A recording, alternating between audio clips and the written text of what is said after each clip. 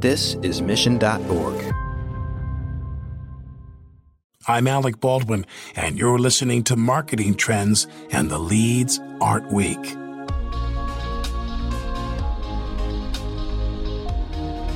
Arthur Phillips' journey to HCL Technologies has been unique. There were stops along the way at companies such as Microsoft, Oracle, IBM, and HP, before finally landing at HCL, where he serves as their Executive Vice President of Sales Transformation and Marketing.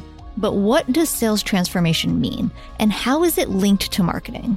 Arthur explains it all on this episode of Marketing Trends. Plus, he discusses how HCL works with the Fortune 500 and Global 2000, why it is important to understand how to build relationships throughout the customer journey, and why the tech industry is behind in one key area. Enjoy this discussion. Marketing Trends Podcast is brought to you by Salesforce. We bring marketing and engagement together. Learn more at salesforce.com/marketing. Here is your host, Ian Faison. Welcome to Marketing Trends. I'm Ian Faison, host of Marketing Trends, and today we have special guest Arthur. What's going on? Hey, how are you, Ian? Good to be with you today. Yeah, good to be with you as well. We're going to be talking about your career in marketing. We're going to talk about what you're doing at HCL. So let's get into it. First, how did you get started in marketing in the first place?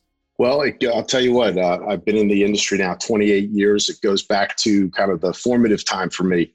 When I graduated from Boston University, had some amazing opportunities ranging from, joining what used to be Anderson Consulting to Solomon Brothers on Wall Street to, believe it or not, made it through a number of rounds and was close to an offer to work with the CIA in Eastern Europe.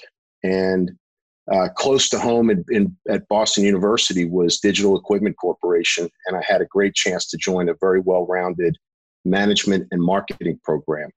And it just, everything about the program, the opportunity about marketing jumped to my training and to my heart.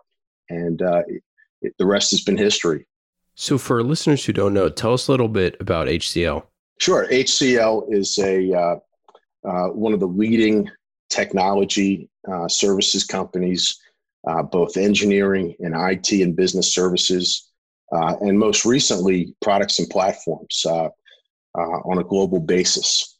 The company was founded 43 years ago in India. Today, it is a truly global company. We span over 45 countries. We have over 150,000 employees around the world, 144 nationalities represented. And we serve a majority of the Fortune 500 and Global 2000 customers, leaders across roughly 10 or 12 of the most important industries around the world, really as a mission critical long-term partner to them. And so tell me a little bit about your role, because you have a different role than kind of the traditional marketer might have with sales transformation also in your title. Yeah, absolutely. I joined the company almost 5 years ago. And the first 2 years I came on board to help the company as the global head of sales transformation in rethinking the overall go-to-market approach. How we went to market, who went to market, how we served our customers, how we segmented them, whether we looked at long-standing, deep client relationships, all the way through to how we worked with prospective new clients. And that was an incredible journey and continues to be so today in terms of rethinking both our selling approach as well as our portfolio of what we bring to market. Along the way, working very closely with our CEO, and right around the time I joined, he became CEO. And the two of us, along with a really strong and diverse leadership team, launched a big growth plan for the company. And just to kind of give you some metrics, when I joined the company, we were about $5.7 billion in revenue, about 95,000 employees. Today, we're over $10 billion in revenue and 150,000 employees in 5 short years.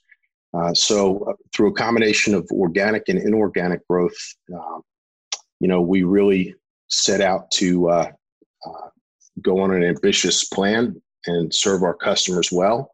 And it's been paying off in the marketplace. And so that sales transformation background that, a couple of years into working with the CEO on that, he asked me to take on the overall marketing responsibility as well. And it really is the yin and yang coming together. If you think about it, in sales, you're working very much on a frontline basis with within the marketplace, within customers, and different stakeholders, 24/7. And from a marketing perspective, you're doing the same. Your horizon, your line of sight, some of the approaches that you take are quite different. You're thinking about market development. You're thinking about the short, mid, and long term, and how to balance and bring all of that together. And so it's been a tremendous journey over this past 5 years. My responsibilities today from a marketing perspective include all of our digital approach around the world, our digital properties and technologies, our corporate marketing, our field marketing, sales enablement, analytics and content. From sales transformation, I have the dual responsibility of our CRM environment as well, and our marketing technology platforms, our corporate brand, our internal and external communications. And then in our company, our leaders often play, broad roles. So I also am very heavily involved from a cultural and diversity perspective in terms of how we continue to grow people and grow our presence around the world. Very heavily involved in government advocacy and our government affairs portion of the business. That's within my remit. And then there are some interesting areas as well. We have lobbying efforts around the world. We work with governments to put the industry's point of view square in front of their domain. So we look at things like immigration issues and challenges, education, not only STEM, but how do we get more people involved in the technology industry in general, university relationships and recruiting. And of course, there's always the backside protection, things like crisis management and brand protection. So it's a pretty broad remit, and a great group of people make it come together every day around the world. Yeah, I was going to say, what don't you do? That's a lot of stuff. But I think it speaks to like the modern marketer that depending on the organization, how many different things you could do, just the idea of like how we communicate with people externally and internally. If those two things are marketing, boy, that's a lot of responsibilities. There's no doubt, and it's interesting because there's certainly, marketing has always been as a profession, one of the most broadly defined terms. And, even as I meet up with peers at different industry events or talk to people around the world, and even from our own customer base, I'll typically spend time with sales chiefs and marketing chiefs. No one person has the same exact set of responsibilities. I think in many ways, the role of marketing in particular becomes a certain glue and a certain organic structure within a company. So the responsibilities can be different. It's rarely, a point in time where somebody has the same exact responsibilities from company to company, but no doubt it is, a critical component to making the machine run of any company in any industry. Well, we talk a lot on this show about the idea of sales marketing alignment. And I think, a lot of times it tends to be kind of buzzwordy, especially like in the vendor space, because you have so many vendors that bring sales and marketing together, like on the same kind of sheet of music. But part of the problem always has been the fact that like sales kind of doesn't necessarily care about being on the same sheet of music. They just want, either the leads or the accounts nourished or whatever it is. And marketing is kind of always fighting to do that. And so what we've seen kind of with this, with the CMO reporting to the CRO in a lot of cases is, rather than the CEO, you kind of have this dynamic where it's like, marketing literally works for sales. I'm curious, like, how do you see that dynamic of, marketing being their customer, quote unquote, is actually the salesperson? Because it seems like a lot of the best CMOs are figuring out that if they can serve, sales in the best way possible, and that's truly, part of their customer, then they can operationalize and get on the same sheet of music a lot easier than kind of like the other way around, which is just like, hey, let's bring everything to the table. Yeah, listen, you bring up a really interesting point, and it's often the one of the hardest things, not only for CMOs and sales leaders to figure out the balance of that relationship, but as you go up and down the organization, from client partners and account representatives to their marketing counterparts at all levels of the organization, right? Figuring out the right balance and how the pie gets divided up and how each helps each other out is probably one of the most important things of a modern marketer or seller today. There's always kind of been, I've seen in different companies where bureaucracy or big systems will dictate the relationship of how sales and marketing work together. And I think, one of the things I really value within HCL is that leaders tend to, there's structure, there's balance, but there's also a lot of action. And there's a lot of, rather than do things by proclamation or email, there's a lot of, let's pick up the phone and let's have agreement and let's go do it for the sake of the marketplace and for the sake of our customer. And so I think a lot of that culture and attitude helps foster a strong sales and marketing relationship, at least in our company, and it's been very successful.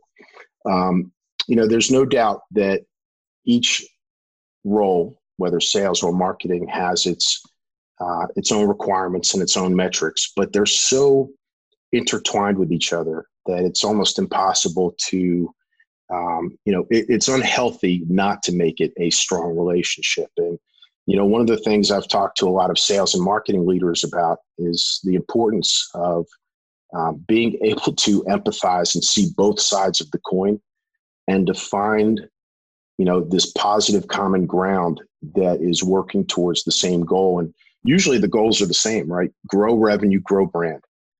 It doesn't get any more simple than that. And really both have that responsibility, both marketing leaders and sales leaders. Each will come at it from a different science and art, but they ultimately have the same objective in mind. And if you can achieve that level of trust between leadership, everything will flow through the organization as well. I'm curious, how did your first 90 days taking over marketing go? Like, what were the things that you wanted to prioritize and make sure that you knocked out of the park?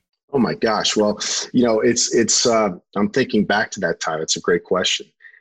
First thing I'll tell you is I was the first 90 minutes when I found out that this was happening, I couldn't contain myself because what I saw, particularly, on the sales side of the house, and again, there are a lot of great peers that I have that lead businesses that have big sales teams. I became kind of the central point, the unifier of the overall system for the company. The translator, the unifier, the governance, the direction setter. But it was very obvious to me that in marketing, there were some tremendous capabilities that we had an opportunity to get even closer to the field, closer to certain markets and customers, and that the opportunity to really have both teams working together very closely in building new ecosystems was our holy grail. And so that first 90 days for me, and members of my team will remember this well. We got people together in conference rooms. I spent a lot of time, just first trying to introduce myself and, beyond the corporate profile and the resume and the LinkedIn profile, just sharing a little bit about what makes me tick and my background, and also find out the same from each of the leaders. And that was an eye-opening experience. It gave me a real good exposure. And I think it gave a lot of people exposure to each other that may be working in different geographies or different parts of the marketing team they hadn't realized before. Breaking silos and having everybody work together as one team was one of the first things that I set out to do. Because even in marketing, there's so many different responsibilities. And while everybody's in the profession, in the organization, on the same page, if you're working, on a particular industry set of marketing initiatives, your relationship, for example, with the brand team or the digital team might be very formal, and you don't get to spend time with the team itself and get to know them. So there was a lot of, silo busting and team building that took place. The second thing I'll tell you is I had a list, both from my observations as well as other sales leaders. And then I gathered different challenges that the marketing team itself had brought to my attention. And that list was probably, 400 or 500 points long of whether it was challenges or operating things we could do different or new opportunities to explore, places to go invest.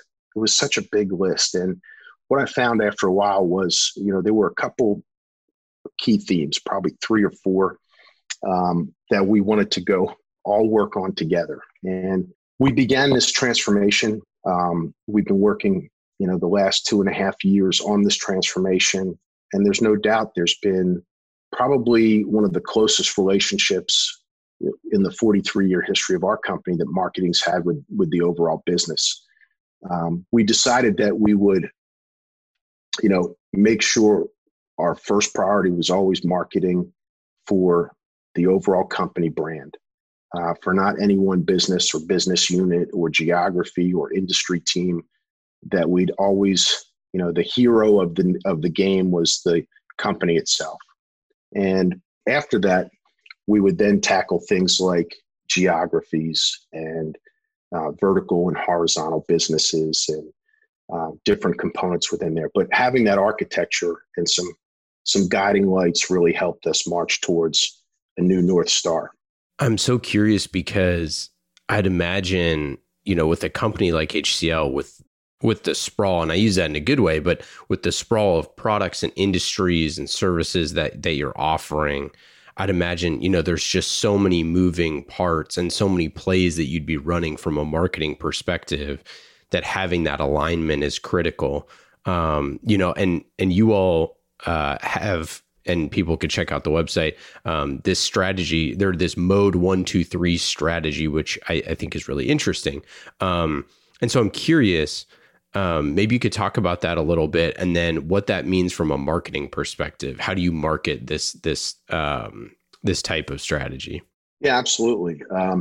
So a couple things. It is a big sprawling company, and we have really built both homegrown and then some smaller things acquired throughout time. But we have built and grown a really big, strong global presence and industrial technology organization that can serve the most mission critical businesses around the world that are very complex. And with that, even from a selling and marketing perspective, you can, people will tend to, and this has happened throughout history in corporations, tend to focus maybe on their one division or the one piece of the overall pie. And the way I used to kind of describe it was HCL is like a 12-lane supermarket. And, we let people down the first aisle, maybe the second aisle, but they don't get to see the other 10 aisles. And we've been hard at work from a marketing perspective, making sure that we can open up the full, market to our customers. Not every customer is going to want to shop in each aisle or do business with us in each aisle, but the options are there, the solutions and the capability to meet even their unforeseen needs are there. That's the story and the narrative that we have brought to the marketplace. We set a strategy in place that helped ground everything we do called Mode 1, 2, and 3. And, I'll kind of give you my version of it. There's, we have a technology version of it. But the way I kind of humanize this is that Mode 1 for us is looking at the immediate horizon, looking at, current operations. How do you become more agile, more lean, more industrial strength across your entire business? And how do you use technology to do that? So we'll partner with companies to look at their strategy. And clearly, we always respect, we have great domain expertise in many industries, but we respect that clients always know the ins and outs of their business and their culture better than anybody. What we do is marry up and partner with them very well to bring the technology aspect to bear and help them maximize that in their mission. Mode 2 for us is really looking at what are the next horizon types of technologies that will help them not only modernize, but transform their business. And, I haven't met a customer yet that doesn't want to be number one in their industry. So we try to really help them see the opportunities of how they can leapfrog the pack or the competition using the best, newest technologies on the horizon and how to bring that into their business and scale it. And then Mode 3 for us is really a construct where we get creative with customers. We can look at organic and inorganic growth models together. We can look at how to industrialize intellectual property together, whether it's assets, whether it's pure IP, whether it's software, whether it's products or platforms. And we can help them oftentimes create new businesses using their own inherent IP and through technology monetize that so that they can grow their own business. And that's served us very well. I will tell you that there's also kind of around these three horizons or modes, there's always the underlying and underpinning aspects of making sure a business is dynamic and secured. So we'll spend a lot of time working with our clients to make sure that while they're focused on growth, on the offense, that they're also protecting and securing the back end on the defensive side. And that's not just their IP or their networks and their technology. It's how do they protect their brand, which ultimately can be the final destination if you have some type of malicious, attack on your company. And then every company, just like we do, has a vast ecosystem of stakeholders.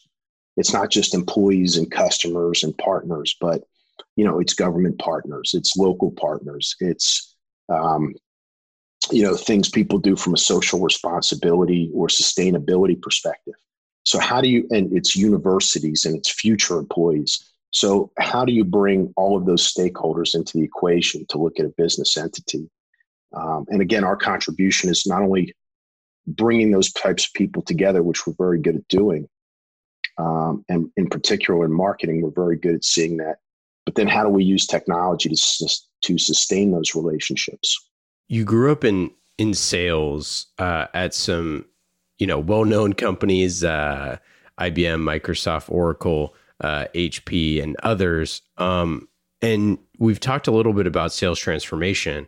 And I think that part of the thing that can be frustrating for sales, and why I kind of wanted to talk about the Mode 1, 2, 3 strategy, is when marketing is out kicking the coverage, right? When you're marketing the next gen services, when those aren't in the product suite today, right? When you're saying, hey, and I guess for you all, they are, but the idea that marketing is, evangelizing this future state that your company is trying to do. But what the salespeople on the ground want is like, we need to sell the products that are currently on the SKUs, right? So I'm just curious, like, how do you look at creating campaigns that are in the here and now, but also having some marketing campaigns that are more forward looking, kind of in line with that strategy? It's actually a little easier, than kind of the the thought process or reflection of it, because technology in itself always tends to point to the future. Whether you're selling it or you're buying it. But at the same time, while you want to have future capability in the technology, the reality is it has to work today, right? It has to be able to work today. So a lot of I think there's a great partnership between marketing and sales to have that blend of, we've got to look at how we can implement and actually deliver this. And in our case, we own a lot of assets. We sell a lot of assets, in the product and platform arena, but a large portion, the majority of our business is through 150,000 people, providing technical services and consulting and, managed services and the cloud and digital for customers. So it's a lot of heads and hearts and minds that come to bear and expertise for a client. So I think there's been a very good partnership worked out from that perspective, and helping us ground what we can deliver today, but also show a client as to where this goes. Not only a quarter from now, 2 quarters from now, but 48 months out, 60 months out, whatever it might be. And I think we've struck that balance, just through the working spirit of what we do. Well, and you mentioned, I love the analogy of walking down the supermarket aisles, because I feel like it's a great analogy of how a company with a huge product suite can feel very siloed from a sales and marketing perspective, and can be very confusing for the customer. I'm curious, like, how do you look at that customer journey, or that customer-centric journey, where you're plugging in sales in the right places and the value-added ways, and plugging in your marketing along that journey to help them make the decision where, there's a lot of consultative selling, there's a lot of products to be offered, and you can't just kind of, you can't just, throw all the food in the aisle at them. Although they'd probably take the toilet paper at this current day and age because of it's being shortages on every shelf in America. Absolutely. But there's, it's interesting, and it's a great question. There's actually in the journey it is both art and science, and I get to see it from both perspectives. And I'll start back from the selling end. One of the things we put in place when I first joined, we initiated a client partner program, and I looked around the industry. I looked at, everybody from McKinsey and Accenture to Deloitte and PwC and IBM. And I looked at and I grew up myself as a consulting partner at IBM at one point in time, a lot of stops in my career, in terms of getting experience and being a consulting partner, taught me about that angle of it, and the structure and the responsibility and the opportunity that a partner can have for a client. And so as we created this program very specific to HCL's environment, it serves our top 150 clients. We have about 1,000 or so clients that are very substantive. And the top 150, though, are really in a very special elite category in terms of the size, the magnitude, the criticality, the number of, investment, co-investment, things of that nature. And those client partners had to go on a very different learning journey than our typical account manager. They typically live solely with that one client for many years at a time, very large teams. And the responsibility is far more than just, meeting the quarter expectations of selling a new project or winning a new deal. It involves things like full-scale relationship development across a company, proper account planning, really establishing strong points of view and helping them transform their business. And so, when you kind of roll that up and start looking at it, how do we do that at an industry level? that's where our marketing teams get very heavily involved and work not only, at an industry level, for example, to, develop our footprint in financial services or life sciences and healthcare, or, there's about 12 industries that we cover very intensively around the world. We look at a combination of the overall industry and all of the ecosystem. And then we also look very specifically at all of those clients and look at how we can have some unity at the top, but also have a bespoke nature with each of those large clients. And that has helped us, significantly in understanding the overall journey and the relationship cycle. Because, we think of client journeys in terms of how they buy, how a sales cycle goes. The reality is that every client, especially in this type of complex world, has many different selling cycles going on. And even when they're not buying, which is about 98% of the time, that 98% of the time is where the relationships, the depth of,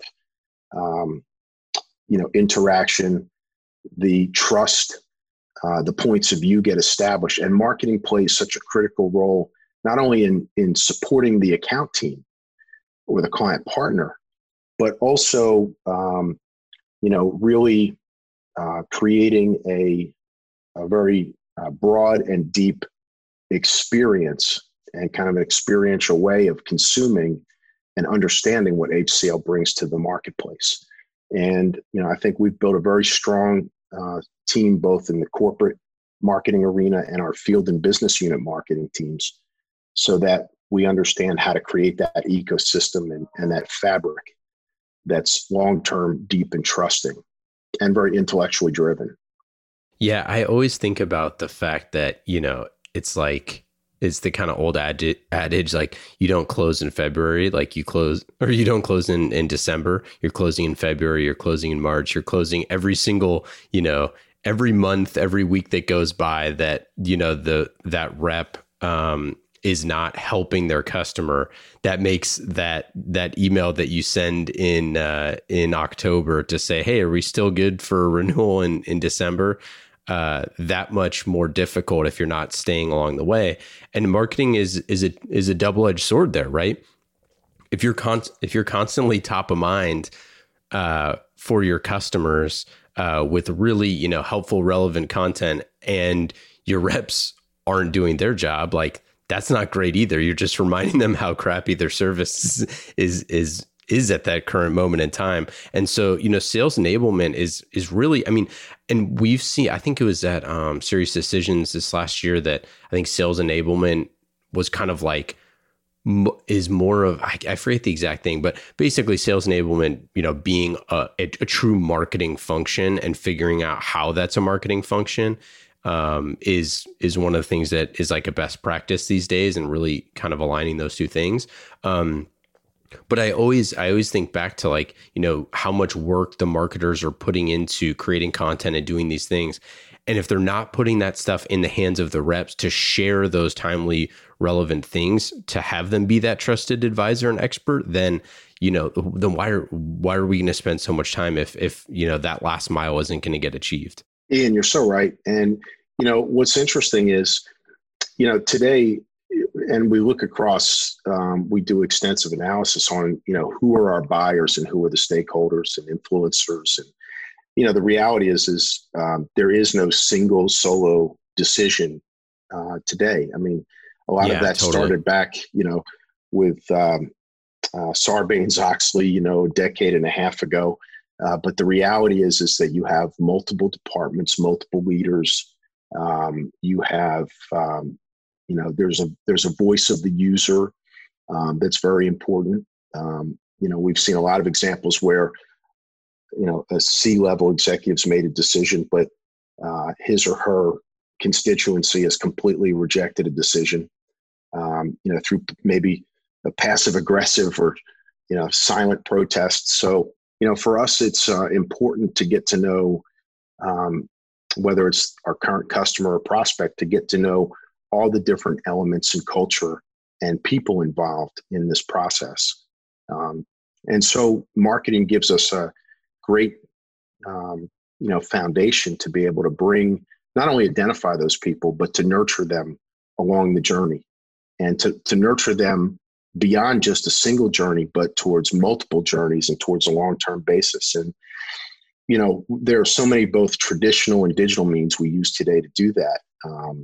Some of it tool-based, some of it event-based, some of it very account-specific or industry-specific, or through influencers and advisors and analysts.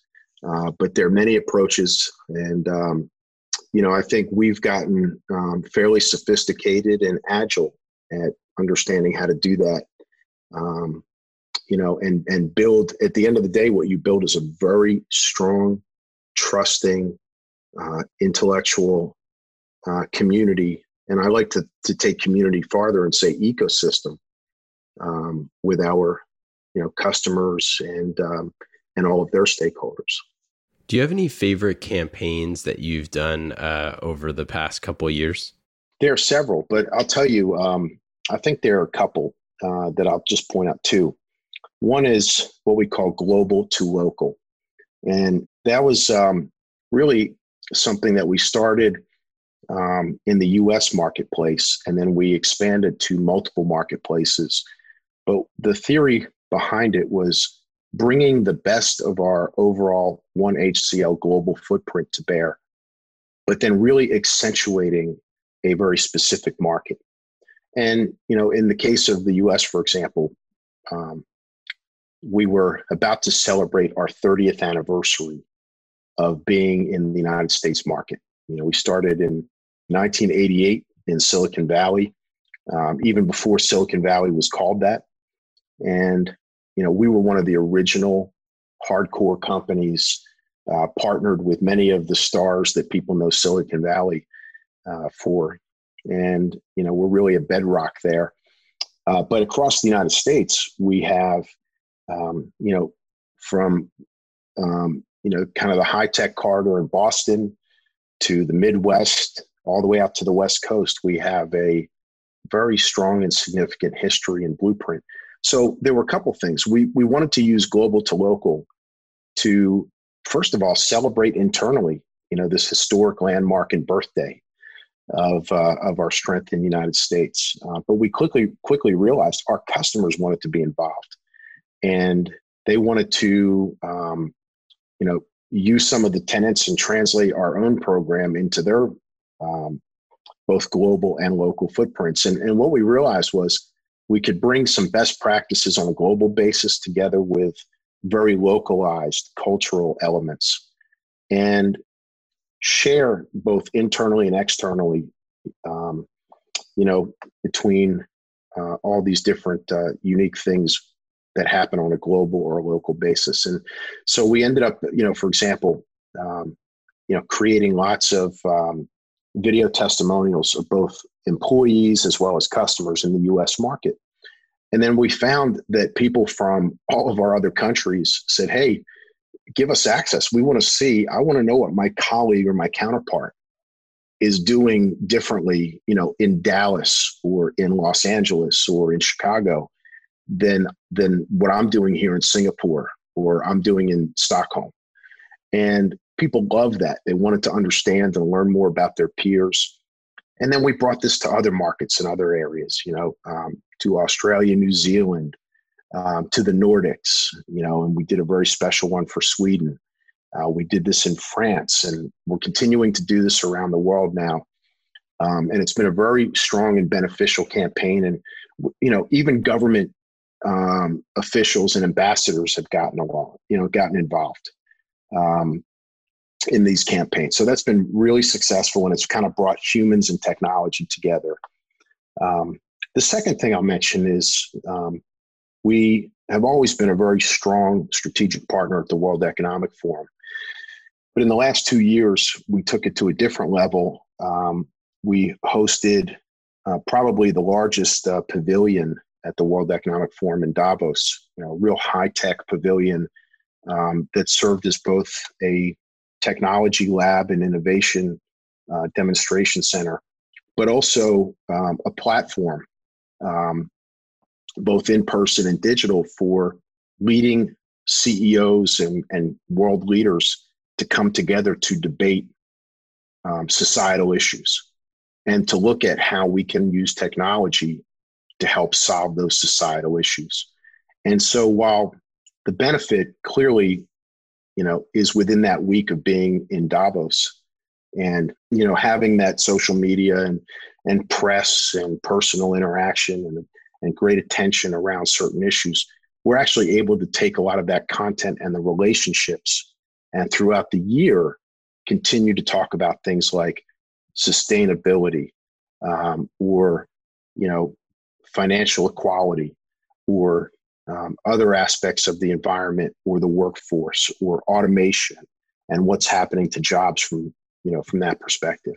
So it's been those two campaigns really stand out. I mean, there's so many others that our team have done and that I'm extremely proud of, but those really had tremendous global stature and brand impact, and not in a way to go out and make claims or beat our chest in a way that was not appropriate, but really to add a substantive contribution to some very significant world challenges that people were working hard to solve.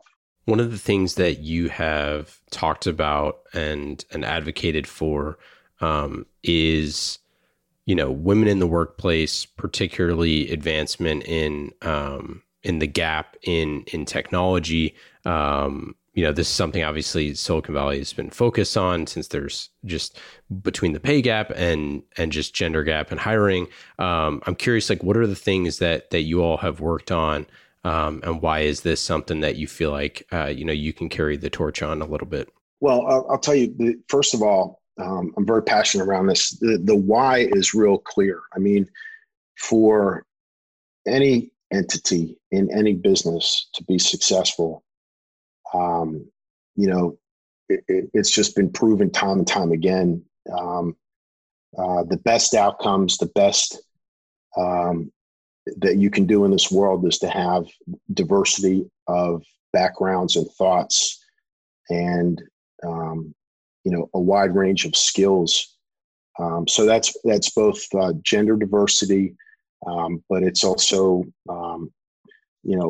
racial diversity, other types of diversity that are very important to have in the workplace. And I will tell you that the tech industry overall, right? And I'm talking about the all up 5 trillion of the $82 trillion global GDP.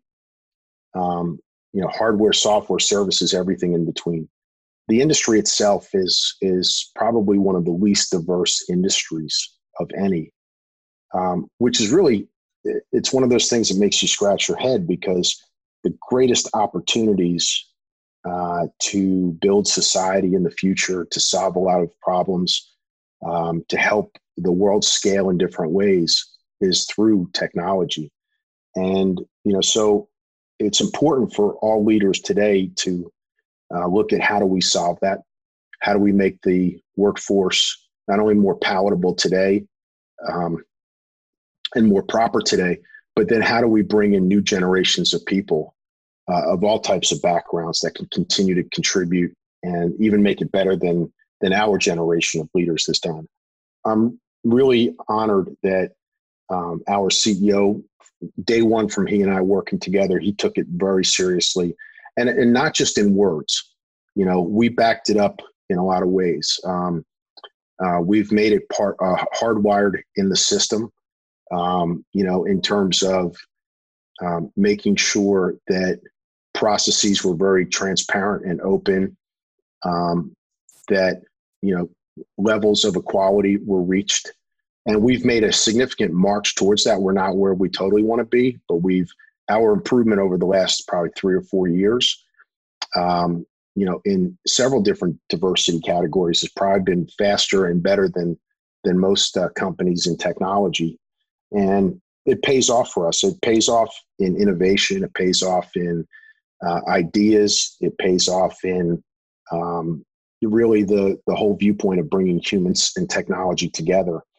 And so it's something that we're going to be very passionate in and continue to stay critically focused on. I will also tell you that now, for example, wherever I go in the world, these days, not very far, it's all by video. But a major part of the discussion that I have, no matter what country, what city, what customer, what town hall, there's always a component of an additional time set aside for all people invited to the table to talk about our culture, our diversity, and how we build on the good and improve on areas where they need improving. With everything going on in the world right now, with COVID, it's a tough time to market. It's a tough time just for everyone. A lot of tragedy, but life goes on, and it's important for leaders to figure out how to keep things going during time of a crisis. So I'm curious, like how do you lead during a time of a crisis? What are some of the things that you're doing? I'll tell you, it's interesting. I've thought about this a lot, and there's certainly lots of points of view out, whether in social media or on TV these days. And I can't tell you how many, hundreds of emails with, new leadership webinars sprout up every day. But, I think back to my own experience, somewhere around January 4th, I remember sending my first email to my leadership team to say, look, we need to not only pay attention to this, I want travel to stop to this area, to this region. This is probably going to spread. We're all international travelers. I think sometimes people, miss the fact that, all the key airports in the world, the connections, it's so easy to see how, whether this virus started in one country or not, wherever it started, we know where it started, but it can spread very easily in airports and be transported. And it was only a matter of time that this was going to become a global situation. So we started thinking immediately about how we shift some of our own priorities away from, probably with a limit of not being able to be in person, not only together, but with our clients and with other members of our ecosystem, and how we would really drive our business towards a combination of digital experiences, content experiences, how and where we'd focus on our brand and strengthening it during this period of time. We had to start thinking about the tonality of all of our external messaging and and not only external, but internal. This is a period of time where I think empathy and compassion are probably number one for any leader. It's not about making the quarter right now and, being tough on performance and things of that nature. Those are always going to be part of a management recipe. But this is a period of time that nobody has ever, despite all the training and life experiences, nobody's ever had this one kind of configuration of events happen.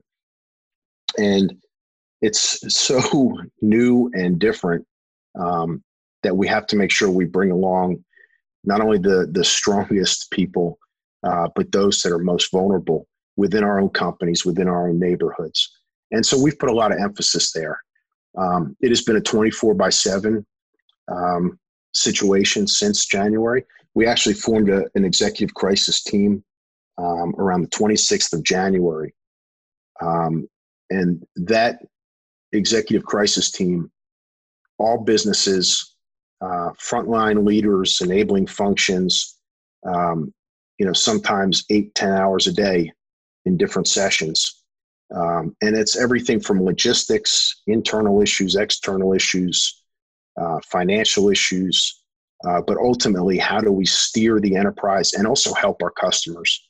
And I think that's paid off and brought us closer together as a leadership team. It's interesting. Even I think back in my own experience, I travel upwards of 1 million miles a year, and all the people I see on a normal basis, give you another analogy. I made diamond status the first week of February on one airline, just from my travel in January.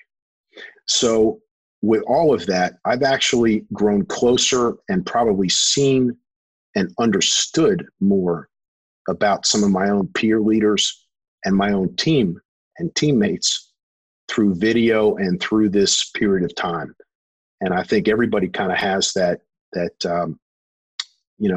it's not just the intellectual attachment to the business. It's also the emotional attachment to all, striving and defining what's next for ourselves. That's been prevalent. Let's get into our lightning round. These questions are fast and easy. Just like marketing with Salesforce, you can go to salesforce.com/marketing to learn more about marketing on the world's #1 CRM. That is Salesforce. Salesforce.com/marketing. Lightning round questions. Arthur, are you ready? I am ready. Number 1, what app on your phone is the most fun? My Fitbit app. Keep me active. I have pretty high goals. Trying to, and I've been able to keep up with 15,000 plus steps a day, and I'm going to keep pushing it. What about your favorite book or podcast that you've read or listened to recently? So listening to a number of different podcasts, actually, I will tell you, I've enjoyed, believe it or not, this is kind of dry and boring, but the BBC has been, I think, very balanced and very smart about bringing a global perspective together on all the events of the day. Sometimes if you get caught up in local news, especially in the United States, it becomes a little too political. So it's been great to see what's going on in other corners of the world. From a book perspective, I just started reading a book by Viktor Frankl called Man's Search for Himself. And I'm just in the early chapters, but I'm excited to dig into this. It's a somber topic.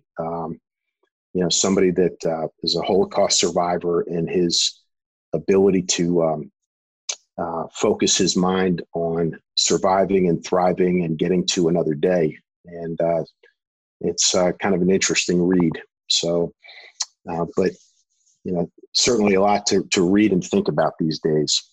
What is your best advice for a first-time CMO? Listen to as many people as you can, and try to understand the heartbeat and the pulse above all else. And that starts with your team, because, at the end of the day, you are an enabler of future stars, and you've got to create platforms for them to succeed and shine. So understand their pulse and understand their capabilities, and help them get the best, not only performance, but, help them become the best version of themselves in this process. And a lot will take over from there. Why didn't you go into the CIA? Well, it was interesting. So, long story short, my father came from Poland. When he came to the United States in the 1960s, he was actually labeled as a defector because he was expected to return and serve in the communist regime as a doctor, and he chose to stay in the United States. He was never allowed to go back to the country, but when I grew up, I was allowed to go visit my grandparents, and I learned the language of Polish and a little bit of Russian at a very young age. Read, write, interpret. And so I was actually approached on campus to be a translator, in a field office, and went through the mental tests, and I actually went through physical tests and was very close to an offer. My own mother came to visit me and persuade me very emphatically that was not a career path she was interested in seeing her son go into. So I listened to my mom. I love it. Well, awesome. That's it, Arthur. That's all we got for today. Any final thoughts? Anything to plug? Well, I'll tell you what. First of all, I do hope that people get to become familiar with HCL and come visit us. Either through our website, Twitter, LinkedIn, Instagram. You'll see not only technology but the human side of what we try to do in the marketplace. And the second thing I just want to say is I really appreciate you doing this. This is, for so many people, we're all working in our homes. Whether somebody's alone or they have a big family around them, there's all kinds of things people are getting adjusted to. No doubt, it's not easy to maintain composure, and it's not easy to, operate on a daily basis. You wonder, Mondays and Saturdays now, there's not much partition between understanding what day is what. And I think people are learning to operate in an environment where we don't know the total dates or outcome or next chapter, when is it going to start for sure and how will it start? So voices like yours and bringing these conversations to bear are a great service to everybody right now. And I really appreciate that.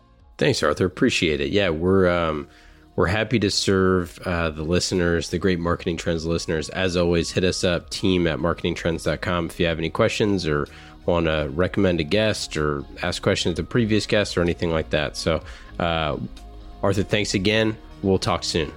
Thank you, Ian. Take care. Take care.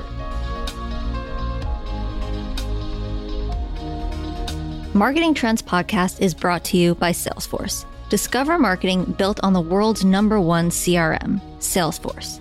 Put your customer at the center of every interaction. Automate engagement with each customer and build your marketing strategy around the entire customer journey. Salesforce. We bring marketing and engagement together. Learn more at salesforce.com/marketing.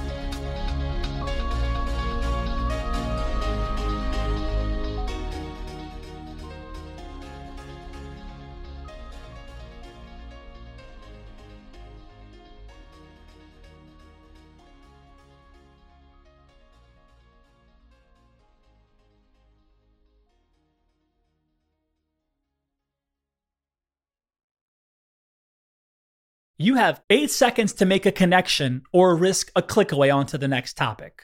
The difference lies in your ability to deliver relevant experiences to your audience across devices and across channels. But delivering on a really great experience is impossible without the right people and the right technology. You've got the right people, but your technology choices will make or break someone's experience with your brand. At the center of gravity of your digital experience, Brightspot Content Management System can deliver relevant content, personalized experiences, and cross-channel synergies to create unforgettable brand experiences, so you can be a bright spot in someone's day. Head over to brightspot.com/marketing trends to find out right now. From global crisis to hunger relief efforts, the messages you deliver save lives, inform important decision-making, and help keep communities safe and sound. The speed and scale of your content needs to be delivered faster and on a much larger scale. Brightspot Content Management System has supported some of the world's largest brands to communicate on a global scale. From Johnson & Johnson sharing critical information with their customers to helping Whole Foods tell their brand story to a global audience. Brightspot is designed to handle rapid iteration and personalized messages to those you care about most. Learn more at brightspot.com/marketing trends.